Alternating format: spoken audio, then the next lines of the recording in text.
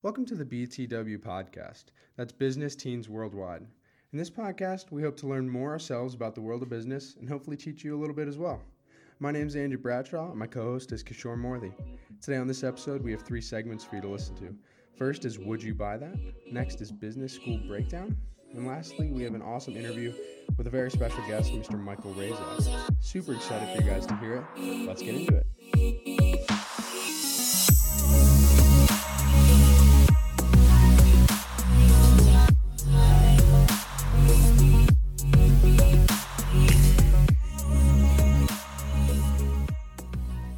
Alright, so for our first segment in this episode, we will be starting with Would You Buy That? So this is going to be a segment that we're going to be looking at different products, entrepreneurship products. So for those entrepreneurs out there or aspiring entrepreneurs, you might have an idea or an invention in mind, right?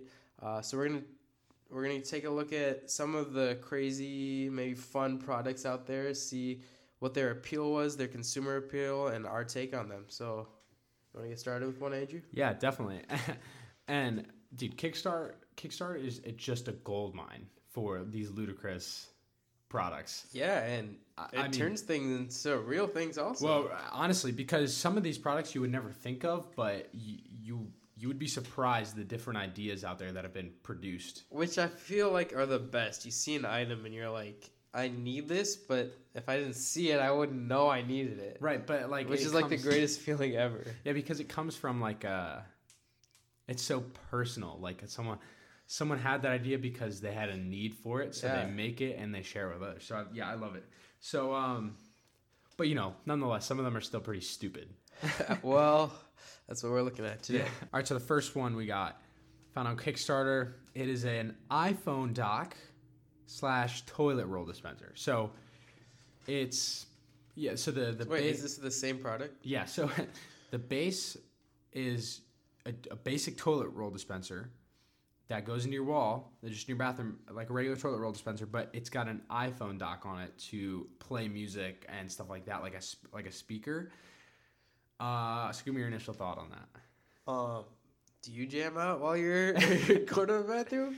No, not personally. So yeah, I don't know. That's my initial thought. This seems like there's not a big need for it. Definitely not. I can't see it.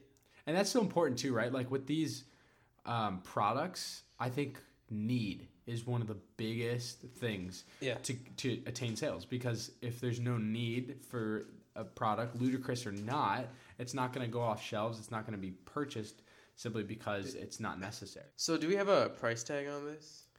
Yeah. This is coming in at a whopping $63. $63.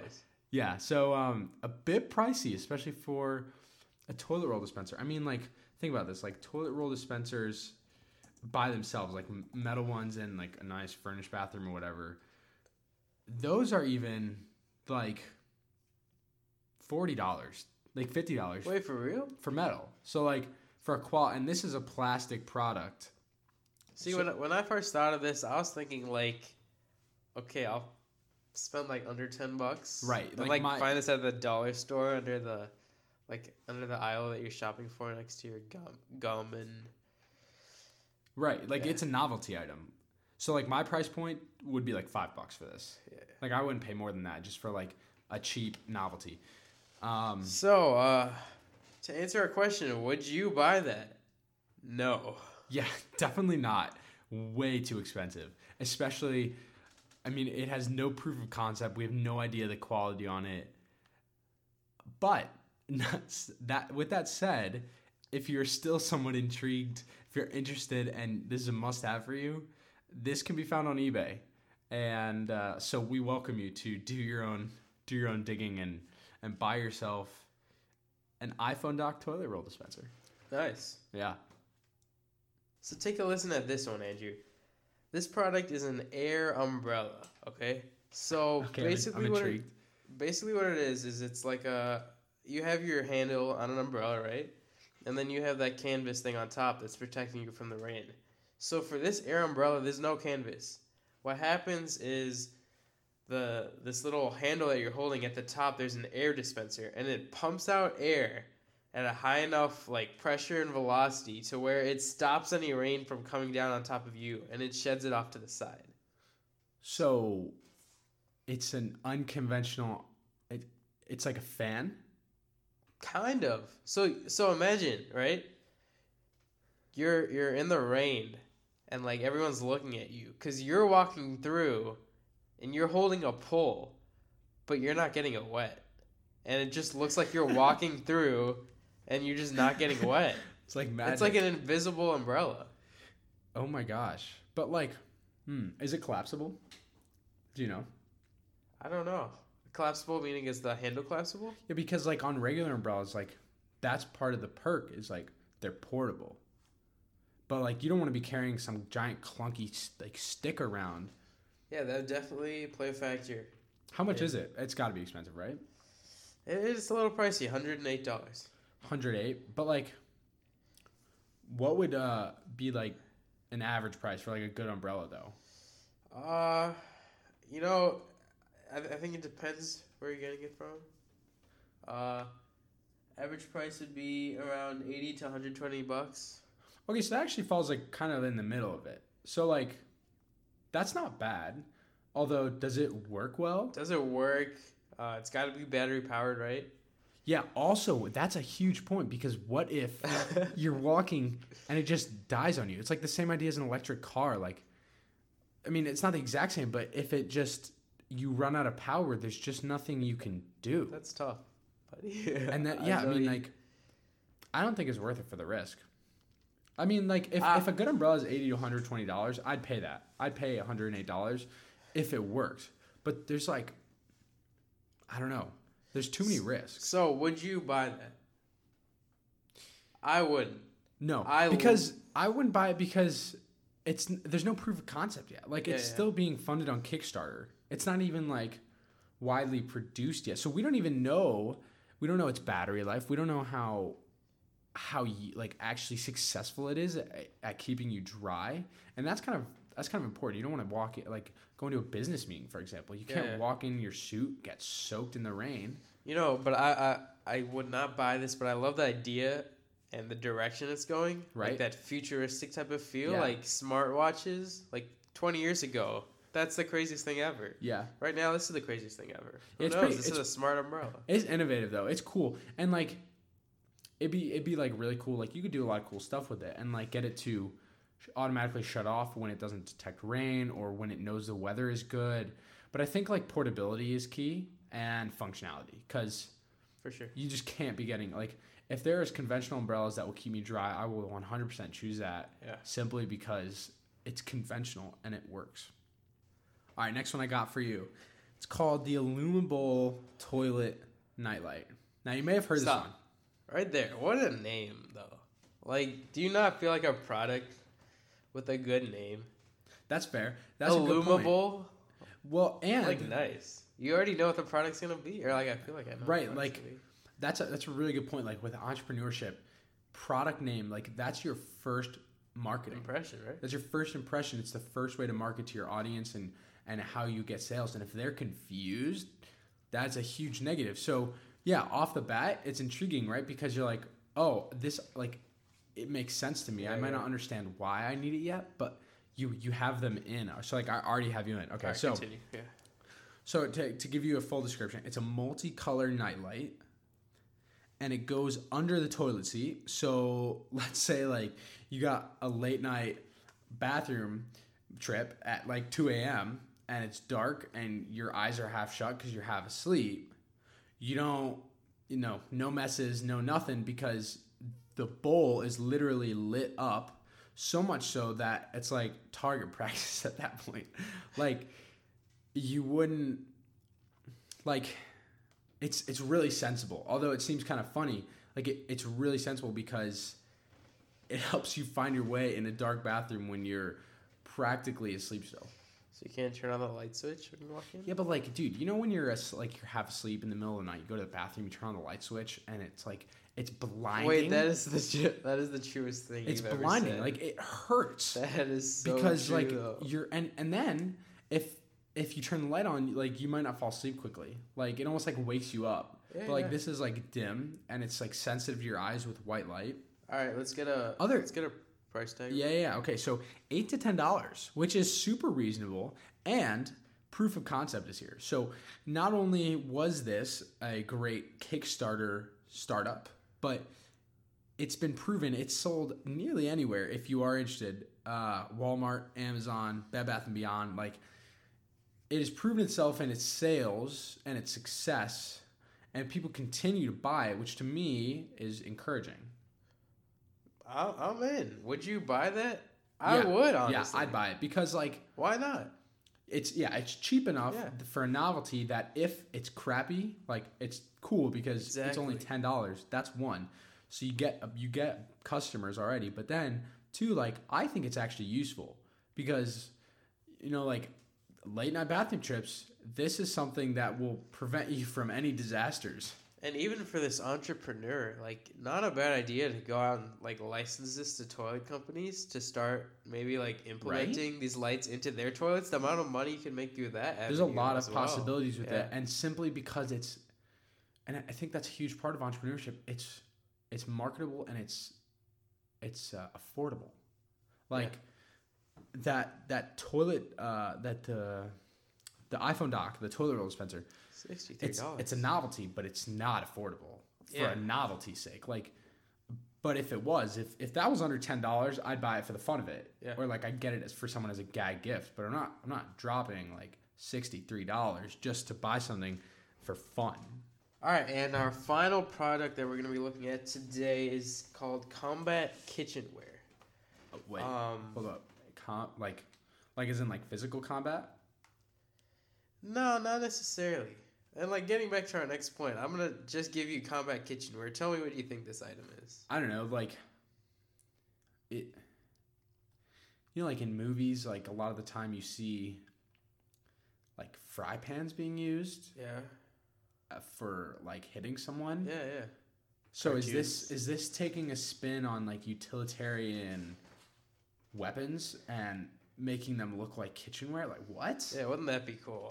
So let me give you the scoop here. So actually, these are pans that are just attached to the end of the sword. So like the handle of the pan is made to look like a sword. Why? It's a good question. Probably decorative purposes. Why do people want red pans and like flowers on their pans and ceramic pans? So it's not like a practical thing. It's not like practical. It's not something that's meant for combat. Oh, not at all. See, that's a problem because this is for everyday mom's kitchenware. You have like Linda in the kitchen with her swords. Yeah. Definitely not for combat wear. Okay. See, but that's confusing to me though because the first impression, that marketing of its name is not. It's totally misleading. Maybe we're missing something because it got $46,000 after its Kickstarter campaign. 46,000. 46,000. Who wants this? Yeah, I don't even know. We couldn't even find a price on this, so I don't know. Personally, it's a great idea, right? Just for the sake of like feeling cool, while you're cooking. It doesn't look bad, right? I guess you could put it in like a man cave or something like that. Yeah. Actually, yeah. But it's not practical. Would you buy it again for a novelty price? Yes. But I'm guessing because this is still wants to be a good product, a good pan, non-stick. It's going to be priced around the same as other pans, or maybe even a little bit more for the design factor. Right. I wouldn't buy it at that price. No, I don't think I would pay it much because like it's again like I know they say they're trying to make it high quality, but if I'm trying to get high quality pans in like a nice kitchen or something, like I wouldn't want that to be distorted by like some weird goofy medieval decoration. Like that's just not where I want to decorate my house with my stoveware. Like so very true. And especially too, like if this is still a Kickstarter, those first few products are going to be so expensive because he's not mass producing yet, so he's not getting his cost of production down. Yeah, good point. It's definitely gonna exceed a high price point just because. So like, sure, it'd be fun, but I would just prefer to buy a quality pan that's not like for giggles and decoration. So like, yeah, would you buy it? No. No? Yeah, me not. neither. Just like, it doesn't make sense. Especially like, I don't know, if you're like a 30-year-old bachelor, like living by yourself, like that's cool. But I don't know, would a married couple want that like in their house? And then is it dangerous too? Like, is it any more dangerous than a pan? Like a regular pan? I mean, it could be because it has like one of those like near the handle, one of those like cover guard type things that you see on swords. So like, I don't know, just obstruction. Like, why would you want that extra thing? Yes, like with kids too. Like, I don't know, looks cool, but looks cool, metal. If you're like a kindergartner, first grade, I also like I don't want it to be dangerous in my household. Right. Yeah, looks cool, doesn't work well, and especially too like it's a Kickstarter campaign. So if he hasn't made it yet, even though he got $46,000 for his first round of production, like if he hasn't made it past that yet, there has to be something wrong. So no, I wouldn't buy it. All right, our next segment for you guys is called Business School Breakdown. So the idea of this segment is to be looking at different business programs of undergraduate universities and to be diving into them to educate ourselves and you guys more on the different opportunities that you have in your undergrad and your ability to pursue business education through that. So today we're going to be highlighting Indiana University Kelley School of Business. You know, and I think this is really going to be one of those more useful segments that we have, especially for you juniors, seniors out there, even sophomores who are starting to look at maybe they're interested in the business world. Some of the better schools, and I know Kelley is up there, a very good business school, great professors and facilities. Yeah, and for us being in the Midwest, it's really ideal. We even know a couple people that go there. Today, for you guys, we have a special guest, an extra guest actually, and an old friend that will be answering some questions. And she right now is actually a junior at IU Kelley, so she'll give us some wonderful insight and some very personal experience that will be very useful. So we're going to be looking and breaking down Kelley today through different programs, majors, general information too with cost and student to faculty ratios, stuff like that. And then also cool opportunities that students have at IU Kelley. And like I said, some personal experience from a student that's there right now. So yeah, let's jump right in. So first off, we're going to highlight the programs that IU Kelley has. First things first is that they have two different types of programs. They have their Bloomington degree programs and then their Indianapolis degree programs. So these are actually two different locations where you can go ahead and take these different programs in the business degree. So both the Bloomington and Indianapolis locations have the regular undergraduate program, which is very good. You can choose from 18 majors and enter the job market ready to succeed. They really pride themselves on preparing you to transition from your high school where you're learning about business, and then college is that time where you're transitioning into actually being in the business world. Yeah, and for me, like Kelley's they've always had a name. They're very reputable for their business education, but yet they're still not on a level of like elitist. Like they're not a Harvard or a Princeton that's so selective that you may as well not even try. Like they're a school that is for very smart students and passionate students, but it's reasonable and affordable too. And so they have a lot of cool opportunities. But like we were saying, 18 majors, that's a lot for business. And only in the undergraduate. Right, because they do have a grad program. Yeah, they have a grad program, a full-time MBA program, an online MBA program, which I thought was really interesting. On their website, it says they are the leader in online business education, which personally I've never I don't know how that works, or but I would be very interested to see what type of success in online business education. Yeah, right? Like, I don't know. For me, I feel like online education wouldn't be my favorite just because I like the ability to have conversation in a classroom setting. And for the business, in the business world, you're talking to people, right? Especially. So, so there is an online portion of business. That's a very good point. But it's a people, like business is people centric and your communication is key. So, but I'm sure Kelley handles their online education very well. Another thing though, with like the 18 majors, you can co-major and it's not a rush decision either, which I really like. For me, I love to know my options and explore before I rush to make a decision. I don't want to be pressured into a freshman year major choice. But I agree. Because the majority of students don't know what they want to do when they're going to college. And even the ones that they do, I'd say the majority of those decisions are going to change, right? Right. And you don't know how your life is going to turn out at the age of 16, 17. Absolutely. And you don't know the different niches.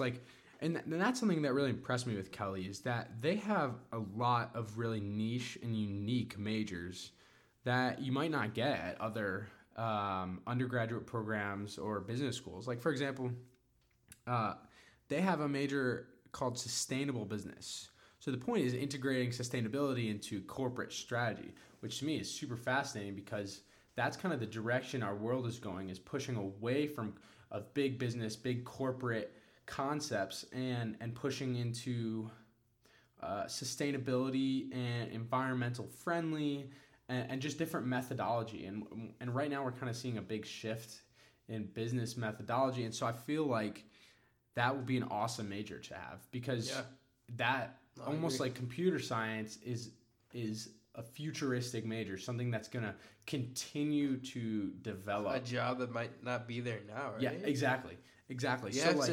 You have to work for those jobs that are going to be created in the next 10, 15 years because those are the ones that are going to be leading the industry then.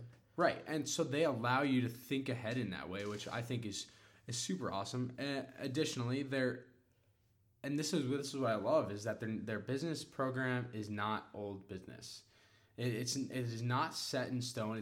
They're not stuck in the ways of big corporate America where you go sit in a cubicle for your 8-hour day, 5-day work week. It's new and it's innovative. They have a law, ethics, and decision making major that focuses on the ethical side of business, which I feel like is rarely touched in business school. You might go to law school and they have a full year dedicated to ethics of law, but ethics in business is a huge component of sustainability and new business that we're starting to see because especially with media, there's huge outrage over poor ethical choices in big business. Yeah. And business leaders are constantly under scrutiny.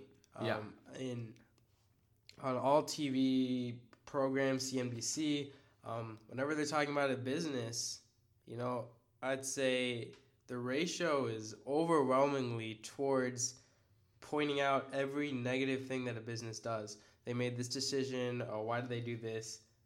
Rarely are they highlighting the amazing things that they do, and I think that's for two reasons. First of all, there are probably more bad choices just because business leaders might not have been educated in the moral dimension. But also, maybe that's just a myth, though, right? Maybe there are just as much good choices that these businesses are making, but because people aren't taught in the moral, ethical way, there's no point in even pointing those out, right? Right. Yeah, definitely. I couldn't agree more. And then continuing on, two more of their unique majors, public policy analysis. So now you're not only just taking basic business or fundamental business like finance, but you're now starting to incorporate different concepts that always will affect business, such as politics that create economic change. I mean, for example, every time a new president is elected, our economy has a major shift based on their demographic and who they speak towards and who they get to vote. Yeah. So being able to get ahead of that, understand how politics and how news and how world events affect business, the business world, the economy, all of that, being able to get ahead of that and understand that is super significant. So teaching that as a major to me seems like an incredible opportunity that you wouldn't have in other places simply because it's not offered, but it's so key. I completely agree, and like I said earlier, this is all the opportunities in the undergraduate program, right? Those are the majors in the undergraduate program, but they have, like I said earlier, the online program, the full-time MBA. One thing that really pointed out to me was they have this program called the Plus Kelley program, and it really helps to satisfy those parents who are kind of worried about the transition of their kids into college. So they have this 4-year undergraduate degree in engineering or the arts and sciences with a master's degree in business. But what they do with it is they pair it up with this plus 1 year of like a summer boot camp to prepare you to enter their full-time or part-time master's degree program. So not only are they concerned about how you're going to succeed later on in your life, but they're making sure that you can make that transition, which is really tough for students and sometimes even tougher for parents. And it's just something, and this extra level of thought that they're showing to these families that I think really sets them apart from business schools and no all doubt. schools. It's a holistic approach to not only attracting students but attracting parents and the brightest at the same time, which is not something you're going to find everywhere. So like to me that's important because you don't want your parents to be frustrated where you are, or because you'll see we talk about with Mike Raczak later how significant parents are to a student's educational experience. So when the parents aren't on board, the student suffers tremendously. So being able to market to parents is something that's unique to Kelley, but also very important to, I think, setting them aside as one of the best business schools out there. Yeah. So clearly they have lots of majors, lots of programs. Let's get into some other information, Yeah, the nitty-gritty, right?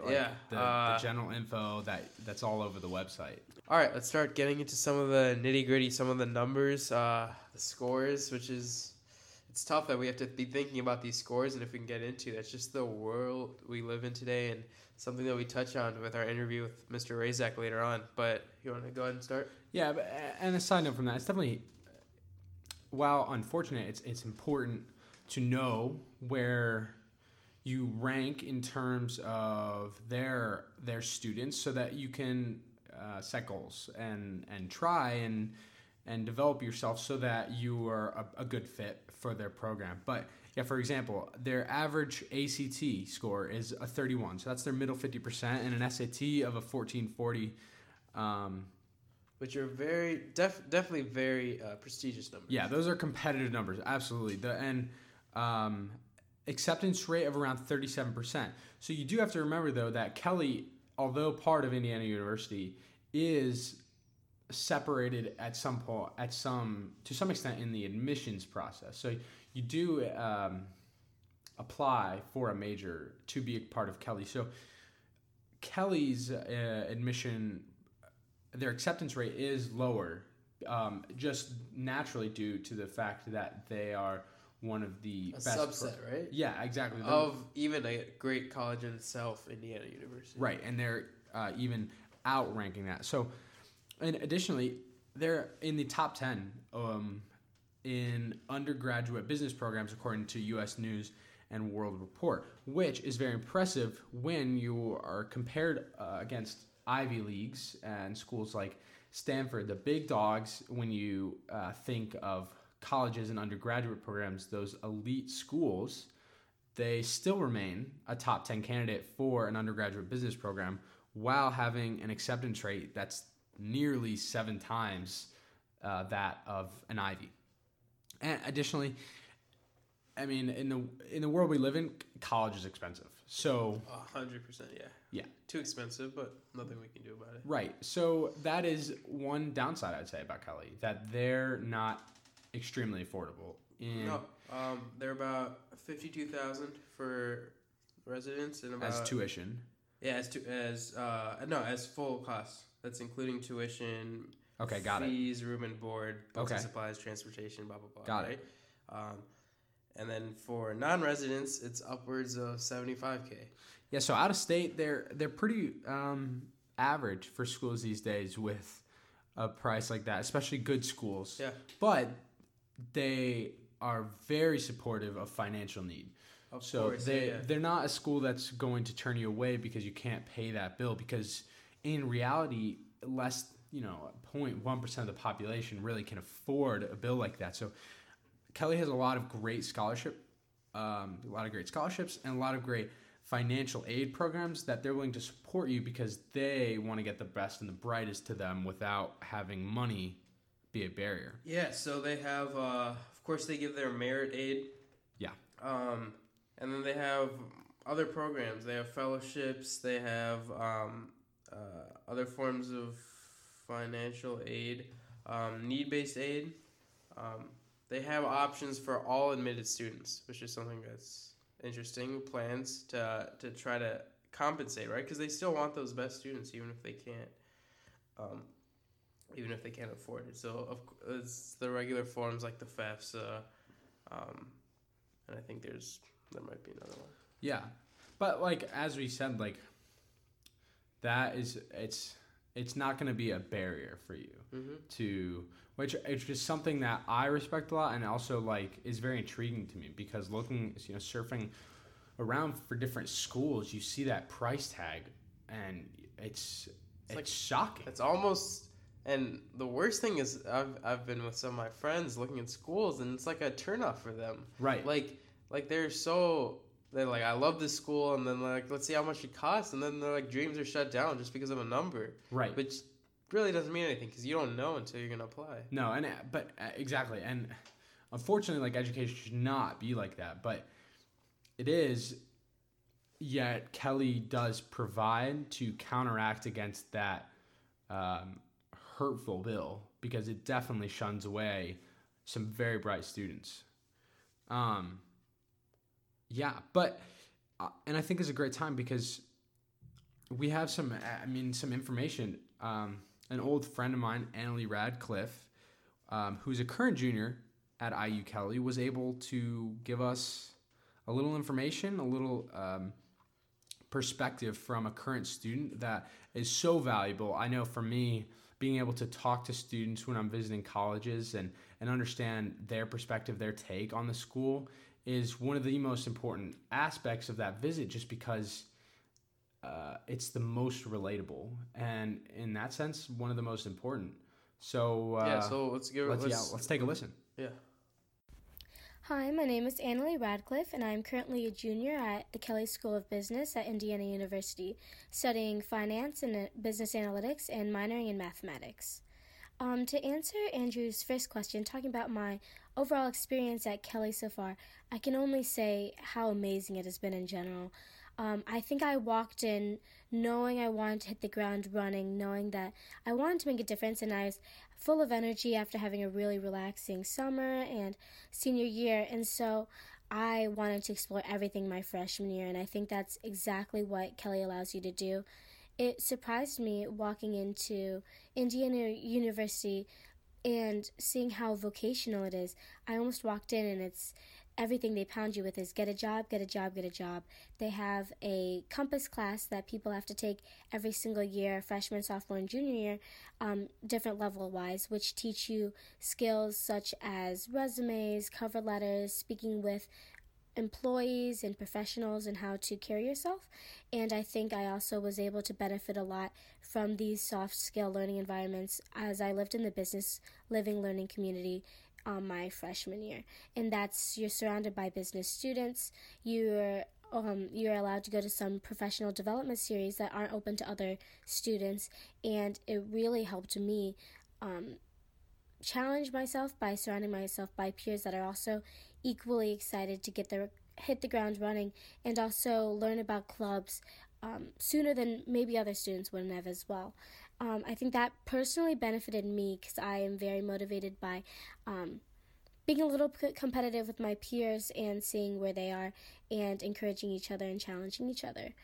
I think also some of the best experiences that I've had is you're able to explore so many different clubs, whether you go once, twice. I was getting free dinner, 3-4 times a week my freshman year, just exploring various clubs like the Corporate Strategy Club, the Investment Banking Club, the Finance Diversity Program, even supply chain and operational management clubs and accounting clubs. And from there, I was really able to narrow down what I wanted to do by learning from people who are a couple years older than me or professionals in the industry. And it helped me feel solid and confident in my decision to pursue finance and furthermore pursue investment banking further on in my career and tenure at Indiana University. I would say that,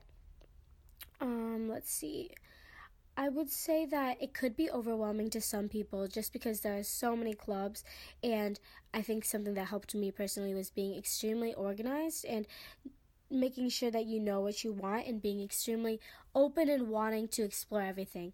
And that's something that I really enjoy about Kelley and everything I've seen here is it's very meritocracy based, where the work you put in is what you will get out, and I really appreciate that.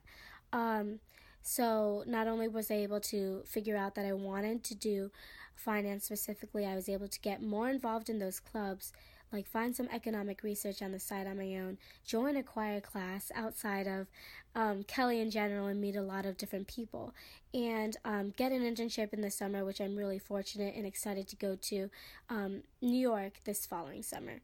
And I would say this past summer I was actually interning at Ernst & Young in Chicago, and that I got that through the online Kelley website, Career Center, which is one of the most robust career centers in the nation, and it almost surprised me how much they were there for you. They have career coaches that are there for you that you can contact, and they're honestly underutilized, but they're there specifically to help you get a job, which is really helpful. I would say the quality of education is something that I did notice, which I really appreciate, is that they incorporate, they have a lot of prerequisites before you actually start taking your major classes, and it's basic Excel skills, basic accounting skills, marketing knowledge that you get through the junior I-Core, communication knowledge, and I think Kelley is very good at building those soft skills that are necessary for students that want to enter the business world. And then I think anything else to add is that, I would just say I think the reasons why my experiences were so positive is because I entered Indiana University with such an open mind and so excited to explore anything and everything. And I think that really helped me because especially going to a big school, anything and everything is there. And so it was just there for me for the taking. And so I really enjoy that aspect of the business school, and almost surprised by how much you're rewarded by the work that you put into it. And so I'd say if you're that type of student who would do that, you could also you'd be successful. But there's also a huge spectrum of students, and so something that I'm also grateful for is that there's a lot of different people that you stumble upon, and I would say like my friendships and my relationships with students now are so diverse, and I think that has given me a great perspective in the world. Okay, thanks to Anna Lee for that. I think that's a really great perspective to get, especially for kids who are possibly interested in attending IU Kelley, to get her perspective and lots of positives to say. So. Yeah, absolutely. Okay, so we are so glad to have a special guest with us today for our first podcast. With us today, we have an administrator and teacher with over 30 years of experience. He's been a principal at schools, a teacher, and he's currently the president of the Indian Prairie 204 School District School Board. So today we have Mr. Michael Raczak with us. How are you today? I'm doing well. Hi, Kishore. Hi, Andrew. Hello. So our first question for you is, most high school students are not really sure what a school board does, how it functions. I know a lot of people think that you guys just cancel school days if it's snowing a lot, or you I mean, you're just up there making big decisions. So what does that really mean? Can you explain to us a little bit more what your job entails as a leader of the school board? Sure. So if you would look at a regular business would have a chief operating officer, and they also might have a board of directors. Mm-hmm. So we serve as the elected board of directors for the community of Indian Prairie School District 204. First of all, we need to be elected by the community. Okay. And then we represent the community and oversee the community and the operations of the school district. So for us, we don't make the decisions like for a snow day. Okay. We employ a superintendent. That's one of the biggest duties of a school board, is to employ the staff, primarily the superintendent, who then hires their staff. Clearly, a board of directors, 7 people, don't have the expertise to run a school district of 27,000 people. Yeah, of course. So you have to hire the people to do that. But we oversee everything that happens in the school district. So what does that mean? It means that we set policies. The administration will recommend teachers to be hired. We approve them. They recommend a school calendar. We approve that. They recommend a budget. We approve that. Every contract, every business dealing that goes into the school district, what happens is the experts come back to us, make a recommendation, and we're the oversight committee for the entire district. And that's important because we're dealing with taxpayer money. Yeah. And see, we oversee the taxpayer money and its resources. So as if you look at the school board like a board of directors, for example, here at the Alive Center, they have their executive board of directors, and usually with not-for-profits like this, they're expected to bring some sort of contribution, a monetary contribution plus their expertise in their field of business. Is there any contribution that you or your other board members are expected to bring, monetary or any specific expertise that each of you has that you are expected to use to support the board or the district as a whole? Well, what a great question. You have to remember that Indian Prairie School District 204 has a $350 million budget. So whatever... Wow, yeah. I did not know that. So whatever monetary part I could give them would be pretty minuscule. So sure, yeah. I hopefully give a level of expertise. And that expertise, you have to be reminded, is determined by the electorate. They determine whether or not I have an expertise that the community thinks would be beneficial to the school district in terms of making decisions. As Kishore said, my expertise was that I was in the education business for over 30 years. And so when educational decisions are made on the board, other board of directors look to me for advice. We also have business people. We have social worker. We have lawyers. All on the board. A great board would be one with many expertises in order to be coordinated and make the best decision for the school. Yeah, okay. That makes sense. So it's important to have people with different skills so that when you're facing different types of issues, right, or different types of questions, or you're approving different contracts, some people know a little bit better about and can direct the board, right?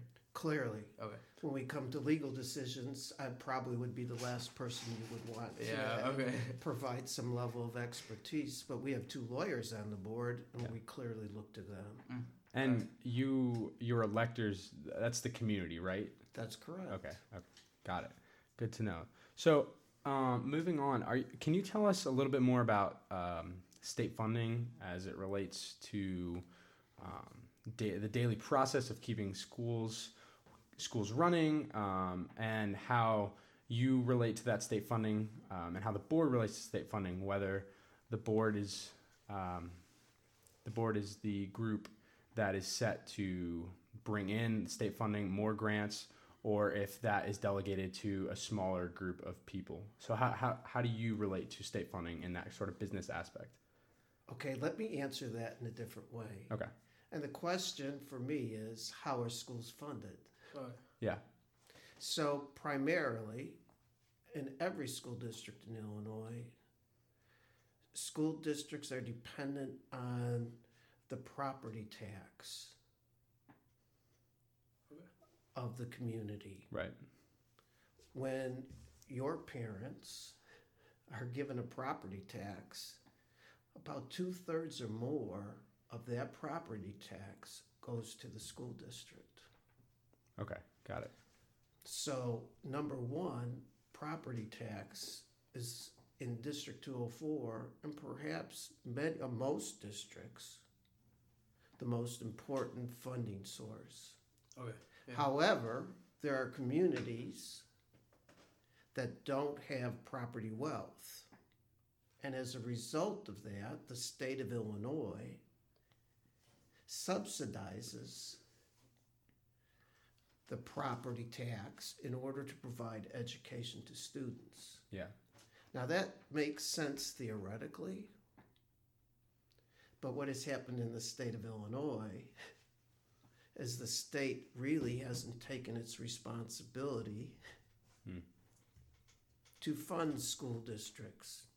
Okay. So over time, poorer school districts always did much poorer academically because A, they didn't have the property tax base, and two, the state wasn't meeting its responsibilities. Got it. So theoretically, the state is supposed to. So are you saying the state matches its amount of funding, like subsidizing, depending on the community and wealth of the community? So there's a new funding source base now, and schools are evaluated on 28 different sets of criteria, and those 28 sets should equal 100% funding. Okay. In the past, there were school districts that were at 120% funding and some that are at 52%. Got it. The state has just now, last year, had this evidence-based funding formula to try to make these districts more equal. But it's going to take about 25 years. Interesting for Indian Prairie District 204 is that Naperville District 203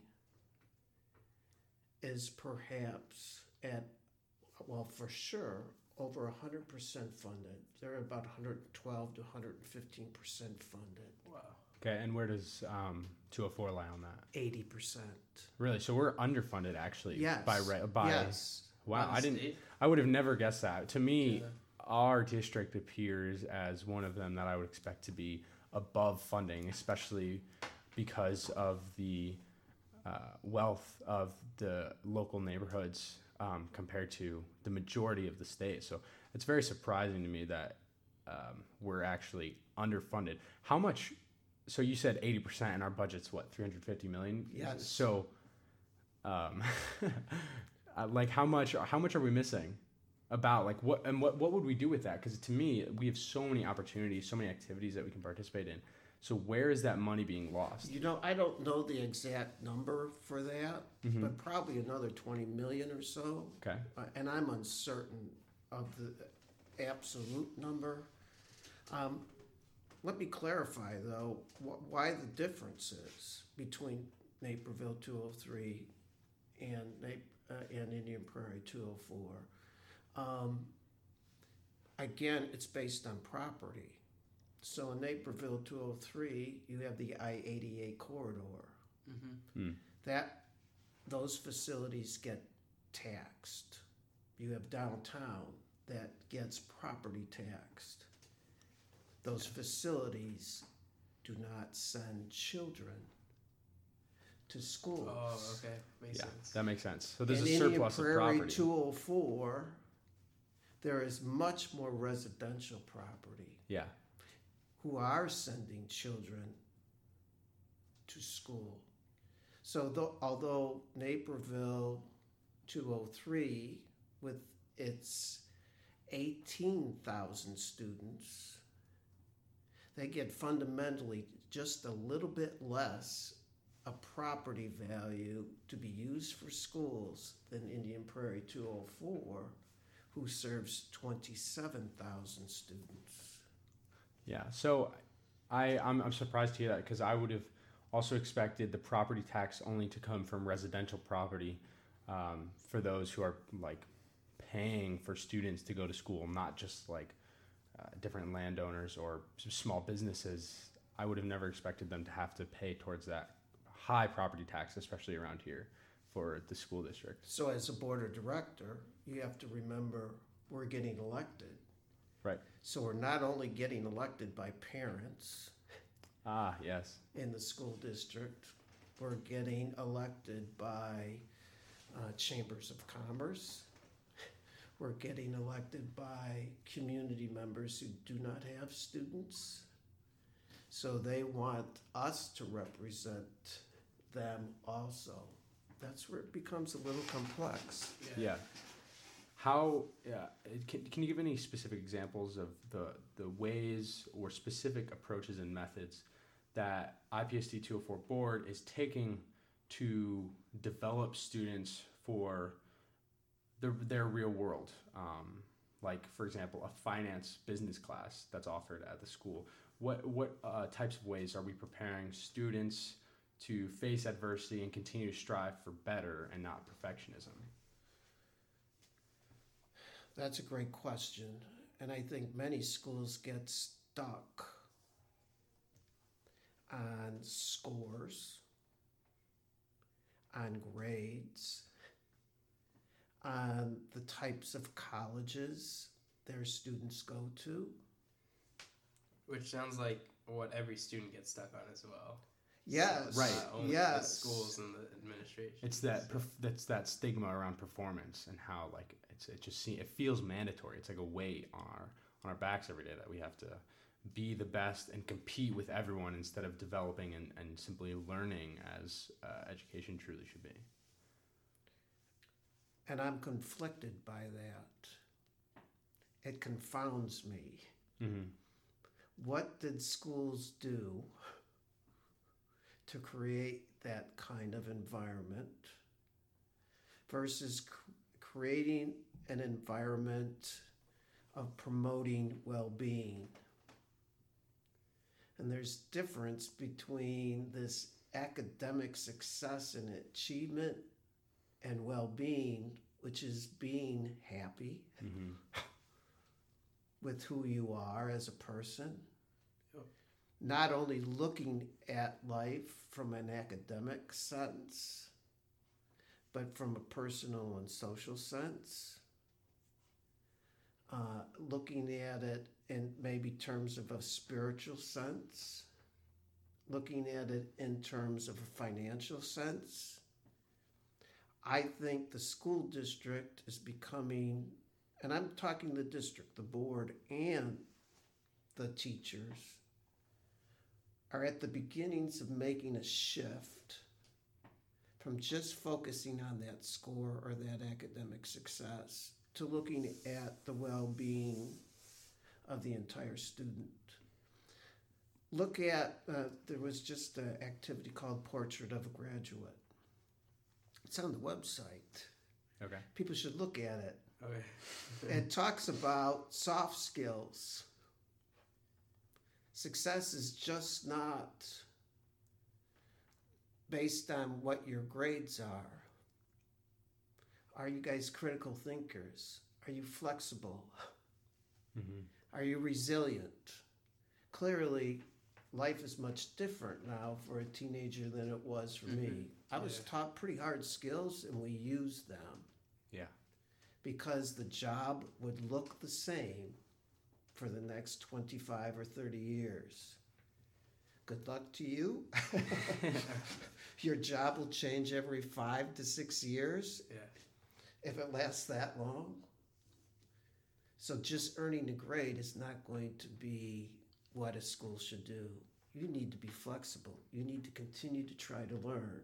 You need to be resilient when things change and say, wow, what am I going to do next? So you said that like the board and teachers are starting to try to make an effort to shift, which as students I feel like, and I know you said the beginning stages, but I feel like I'm seeing it the opposite way, where the amount of stress placed on scores in college is going up, with colleges being more selective, and then the depression rate in teens with their anxiety of school is going up and like becoming an epidemic almost. So I see it going one way. So what types of things or what types of action steps are you guys going to try to start doing or are already starting to do to try to like tone this down a little bit and get back to the soft skills? Sure, and you're missing an important component. Which one? And I kind of will turn it back on you. And I hate to go bad on them, but parents. Yeah. That's a great point, though. There's, we as policymakers can begin shifting it, but we're going to have to convince parents. We're going to have to convince the community. We're actually going to have to try to convince students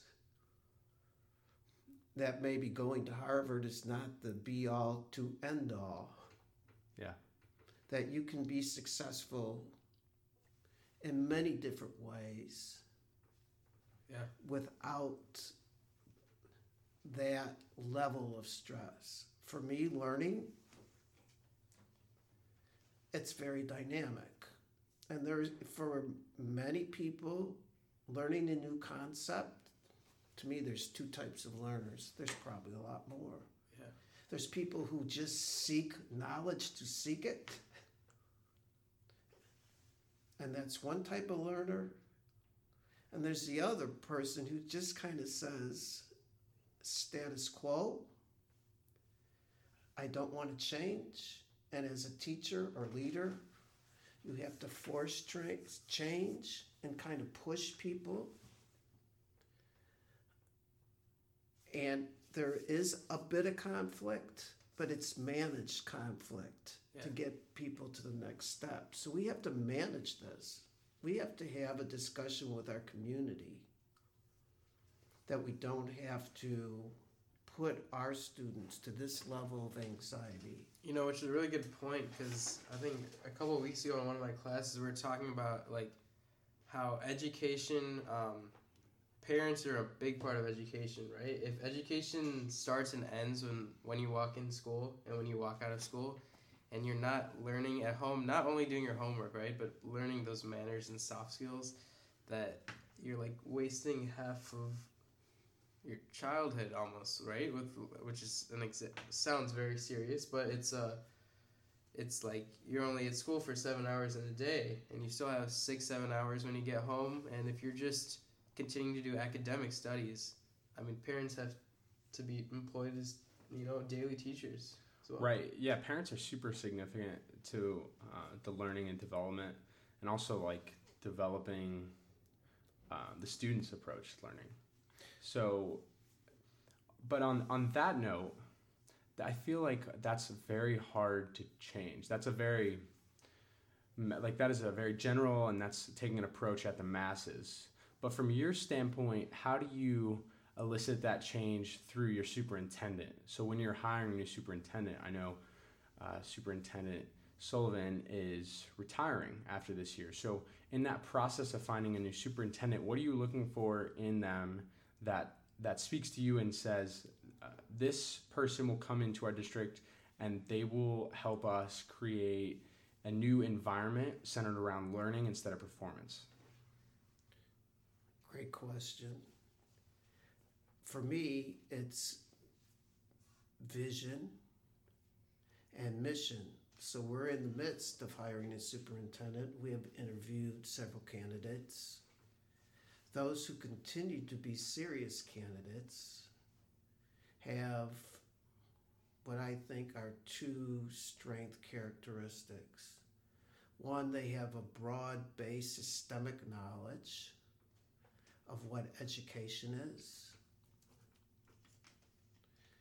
But more importantly, or as importantly, is they have a vision of where education is going to go in the future.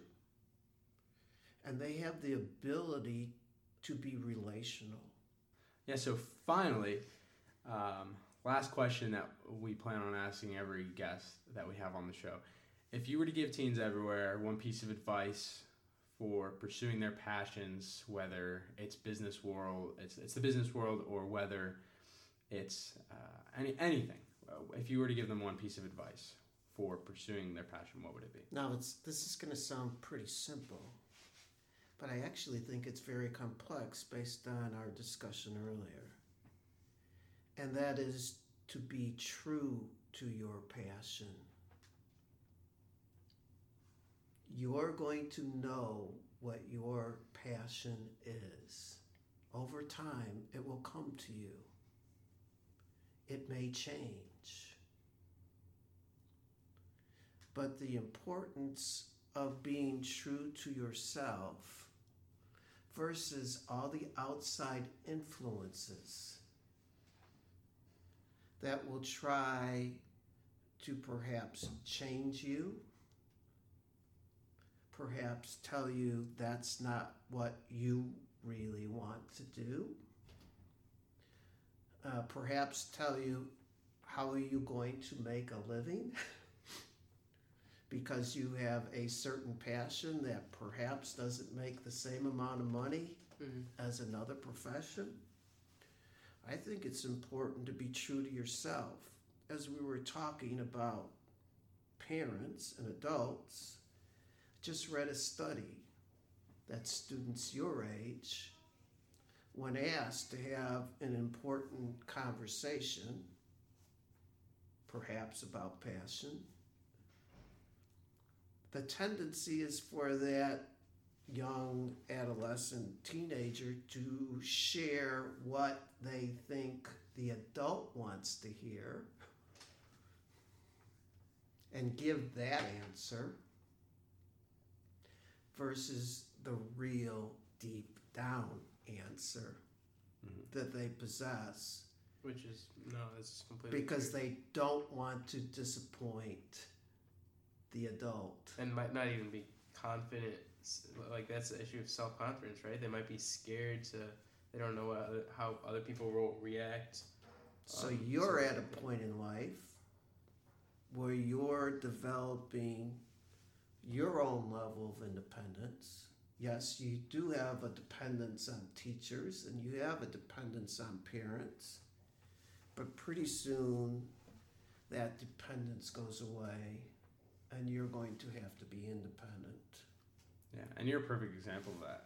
I mean, being true to yourself, you said from when you were young, like after 10, you knew that education was kind of where you wanted to end up, and you pursued that passion to the fullest extent, and here you are this many years later, still retired, but still actively participating in what you're so passionate about. So be true to yourself. Yeah, absolutely. And sometimes have that hard discussion right. with the people who may want to change your passion or your direction. You have to have the hard discussion so you do what's right for you, not what's right for others. Yeah. You know, these are a lot of tough questions. We're talking about business, money, what your passions are. So through all of this, I'm sure all our listeners know, right? You're very accomplished, all of this experience. But what many listeners might not know is that you're a diehard Bears fan. Season tickets for a long time, right? I've had season tickets since 1982. Wow. And have seen more disappointment and not success than I've seen success. Well, again, it's been a real pleasure interviewing you and getting to learn more about your profession, Thanks passion. for taking Yes, your time. thanks, Andrew. Thanks, Kishore. Yeah, thank you so much. Thank you so much for listening. We hope you really enjoyed this episode. If you have any comments or questions for us, they can be directed to our website, thebtwpodcast.com. On our website, you can also find information about our social media links, where else you can listen to our podcast. Finally, we want to give a big thank you to the Live Center, who have supported this podcast and helped us with our studio throughout the whole journey. So with that, we'll see you guys next time on the BTW Podcast.